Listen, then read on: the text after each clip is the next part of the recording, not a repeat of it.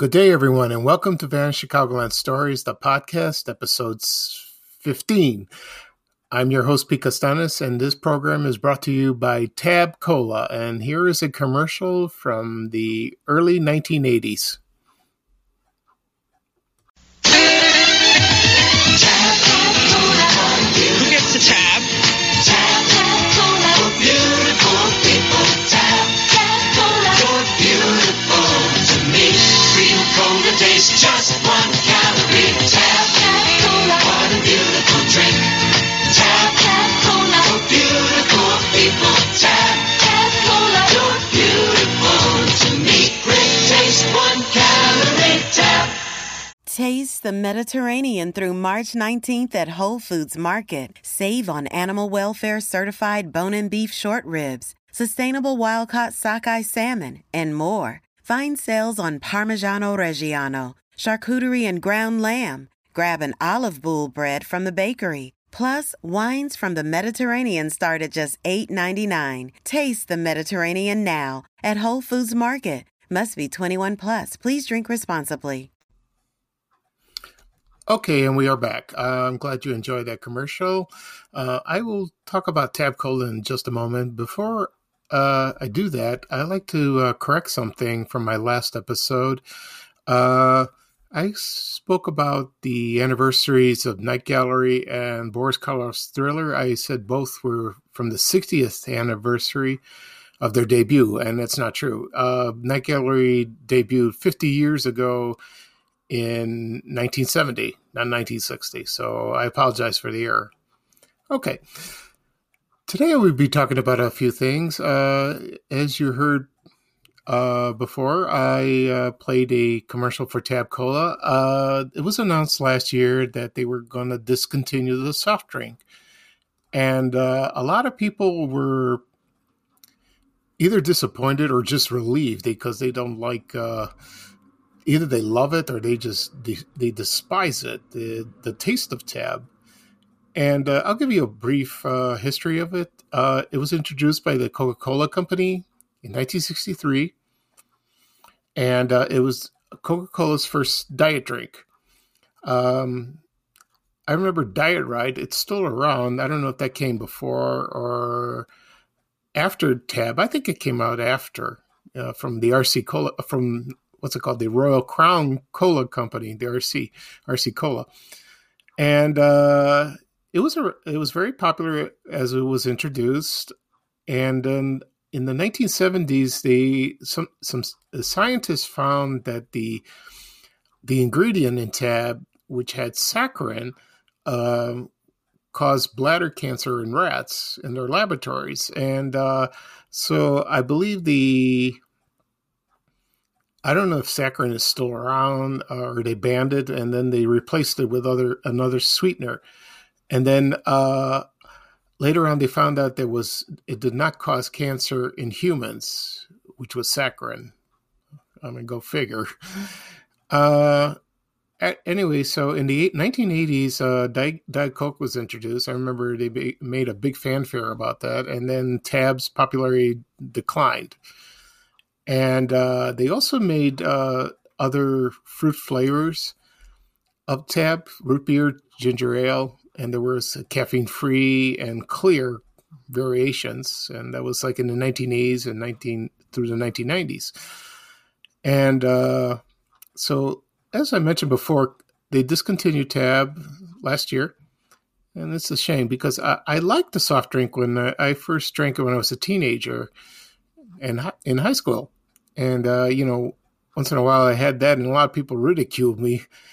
And so it was very debatable. Like I said before, people loved it, people hated it. And the last time I had it was about maybe 10 years ago at a friend's house. He had a birthday party. And one day I bought a case of it just once, and then I drank it. And it varies sometimes. Sometimes it tasted good, and then sometimes it didn't. It was like a roller coaster. It was strange, very strange. So I don't know if it'll come back. I doubt it. I don't think it will. So we'll toast to a memory to Tab. we can use another soft drink, or diet soft drink, that is. Okay. Now we'll talk about something else. I'm going to talk about Chicago's lost bakeries. I will talk about a few that were very popular and very memorable to most people in the Chicagoland area. One was a Bernie Brothers bakery. I'll give you a brief history of that. Bernie Brothers Bakery was founded in 1910, and it became very successful. And they had stores throughout Chicago. And then later on, it ended up in Jewel food stores, which I remember that. And I remember the pink boxes, and they were so pretty. And I remember the trucks.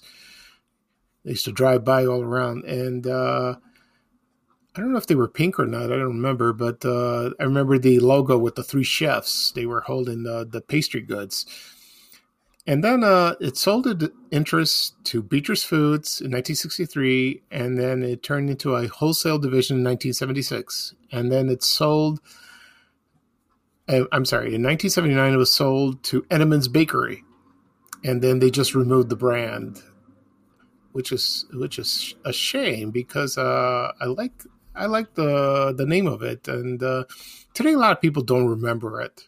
But people my age or older do. And I do post photos and ads on my Facebook page. And it was interesting to see what kind of cakes and pastries they had. Like, for example, coffee cake, cupcakes, chocolate chip cookies. One particular cake they remember is Louisiana Crunch Cake. I think I've had it when I was a kid. And people have told me online they said it was delicious. It was a very good cake. And so that's a shame it's gone. And then another bakery, which I've mentioned before on another episode of my podcast, is Dressel's Cake. And let's see. So I didn't talk much about that previously. So I have a little history of that. It was founded by Herman J. Dressel, and he was famously made the chocolate whip cake. And him and his brothers founded a bake shop at 3254 South Wallace, in, I believe it's the Bridgeport neighborhood. And then it just exploded in popularity. And then they have a big factory, and that was located at 66th Street and Ashland Avenue. And to this day, people still miss those cakes so much, especially the chocolate whip cake. And right now, there's a bakery in Evergreen Park called Wolf's Bakery that makes the chocolate whip cake. I've never bought it. Someday I will. And I've heard from people that it's almost identical, and there's recipes on the internet, and you can download it and make it yourself. And some people have done that, which I've seen on Facebook, and they showed a picture of it, of the end results, and they said it's close. So there's another bakery I wish it would return. Another bakery that I want to mention that was long forgotten, and that is Davidson's Bakery. And they were located mostly downtown and on the north side. And I found an ad from the 50s, and the one downtown was located at 67 West Van Buren. And I remember the one that was on Randolph Street near State Street, across the street from Marshall Fields. And it was right next to the Trailways bus depot. And people have mentioned that it was a very good bakery. They had wonderful coffee cake, donuts, eclairs.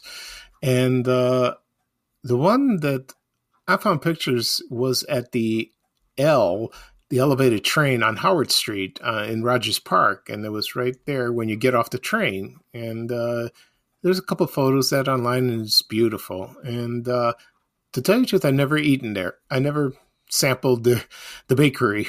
So it's a shame, because I've asked my mother about it, and she remembered vaguely, but she never bought anything there. So there's another one that's long gone. And one more bakery I want to mention, which was a personal favorite. It was located in the Roseland neighborhood where I lived, and it was across the street from the apartment building. And it was called Bagels Bakery. And the funny thing about that, excuse me, was I remember that when you pass by it, it was the smell of the bakery, and you can't forget that aroma. It stays with you forever. And I remember my mother bought eclairs there, and they were delicious. Oh, wonderful. And I'll never forget that smell. And I think a long time ago, I think a relative of the owner, I think his daughter, or I'm not sure, and she mentioned Bagels Bakery, and she said, because I mentioned about it when I typed on my Facebook page, and she says that was my father's bakery, and thank you for mentioning it. I said, you're welcome. So I was asking if she had any pictures, but she never responded. So hopefully someday somebody will have a photo of it. I would love to have that. Okay. Let's see. Now, we'll talk about something else. We will talk about one of my favorite TV shows growing up, and it wasn't from the United States. It was from Japan, and it's called Speed Racer. Now, when you mention Speed Racer to anyone, they would remember a lot of things. They were comical and very endearing. So last year I wrote an article on my blog at VanishChicagoland.blog about Speed Racer. And I will read a couple things from there. And I will start the history of that. So let's see. So it debuted in Japan. And it was from 1966, I believe, or 67. And it was called Mach Go Go Go, which that was the original title. And they made 52 episodes. And then it was very popular. So original run was from April 2nd, 1967 through March 31st, 1968. Now, it debuted in Chicago, according to my article, in 1969. And it first aired twice a day at noon against Bozo Circus on Channel 9. And then it moved to 3:30 in the afternoon. And it first aired on WFLD TV Channel 32. And I remember watching it during the 70s. I used to race home from school to watch it.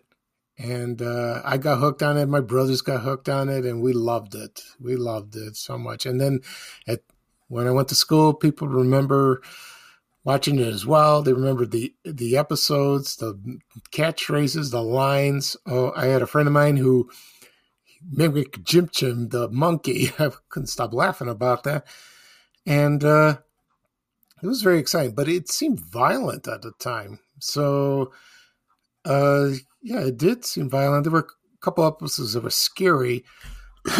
Excuse me. And then, so I remember the characters. There was Speed Racer. There was his brother Spritle, Chim Chim, the chimp, Pops, Mom, his parents, Trixie, his girlfriend, Sparky, his friend, and Racer X, who was secretly his older brother Rex, Racer. And so most of the episodes were very adventurous. They faced a lot of bad guys. And I love their names. I remember one distinctly was Cruncher Block from the episode The Mammoth Car. That was one of my favorites. And so I love the fight scenes, and they always make that sound, like that. And I love that. And my favorite episode on the show was called the Junk Car Grand Prix, where the contestants would build their own cars out of useless parts, and they would compete each other in the race.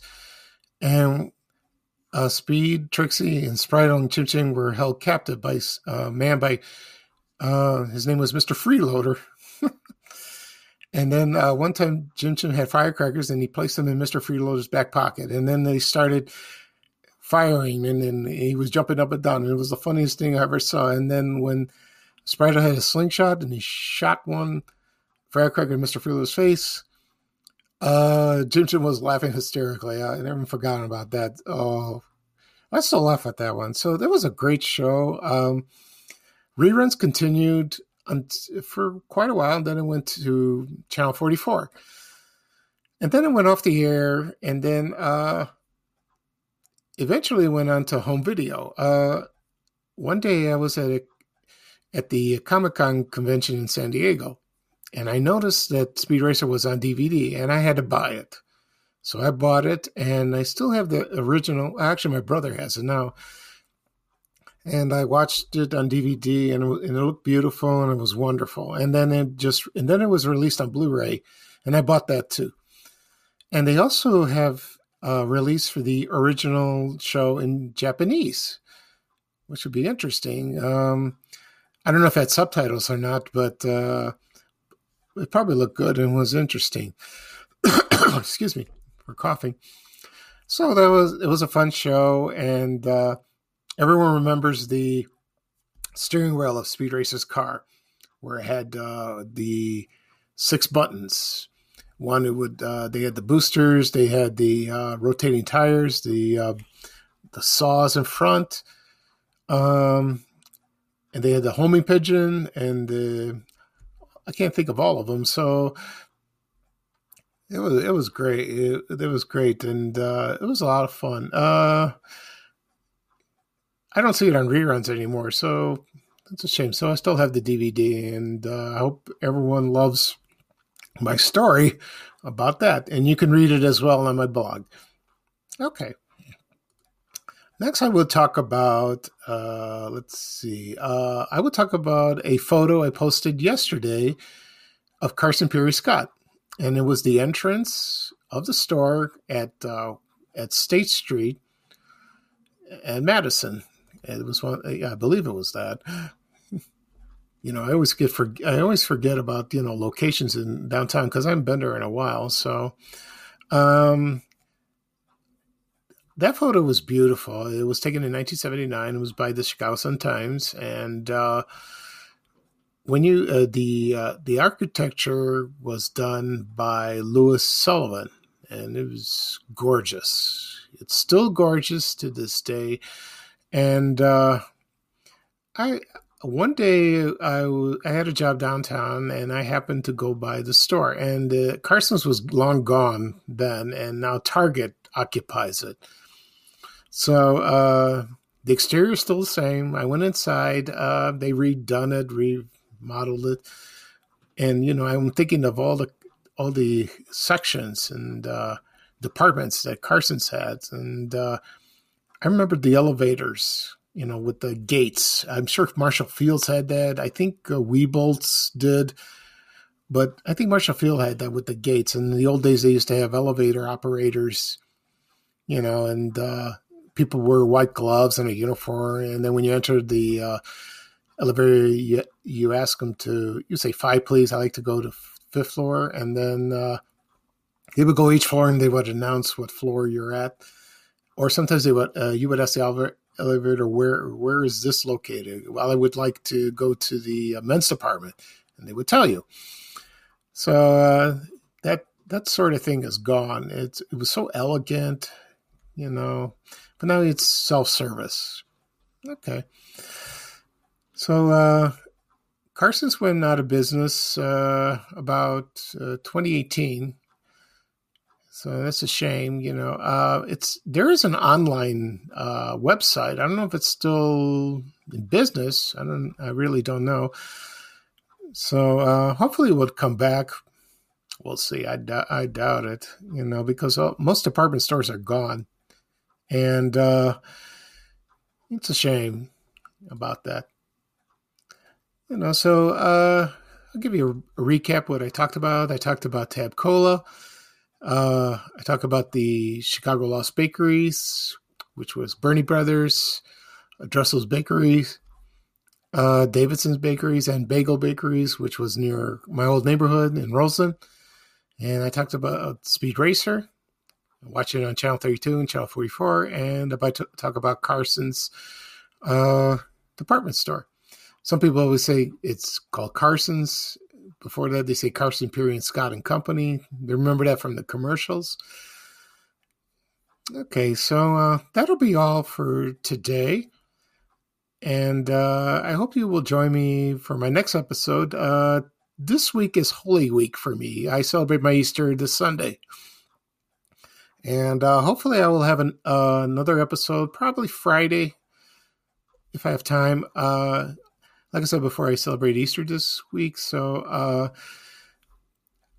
with my recent cancer surgery, I'm still recovering, and I have bathroom issues, so I won't be attending church this week. So it's a little hard. And with the pandemic, it's a little different because you have to get reservations.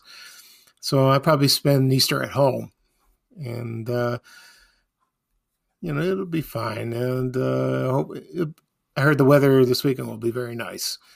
Okay, so I'm signing off for now. This is Vanna Chicagoland Stories, the podcast, episode 15. I'm your host, Pete Costanas, and I want to leave you off with Ray Rayner saying goodbye for now. And first I will say goodbye and take care and hope to hear from you soon. And take it away, Ray Rayner. We have to go. Bye, bye, bye.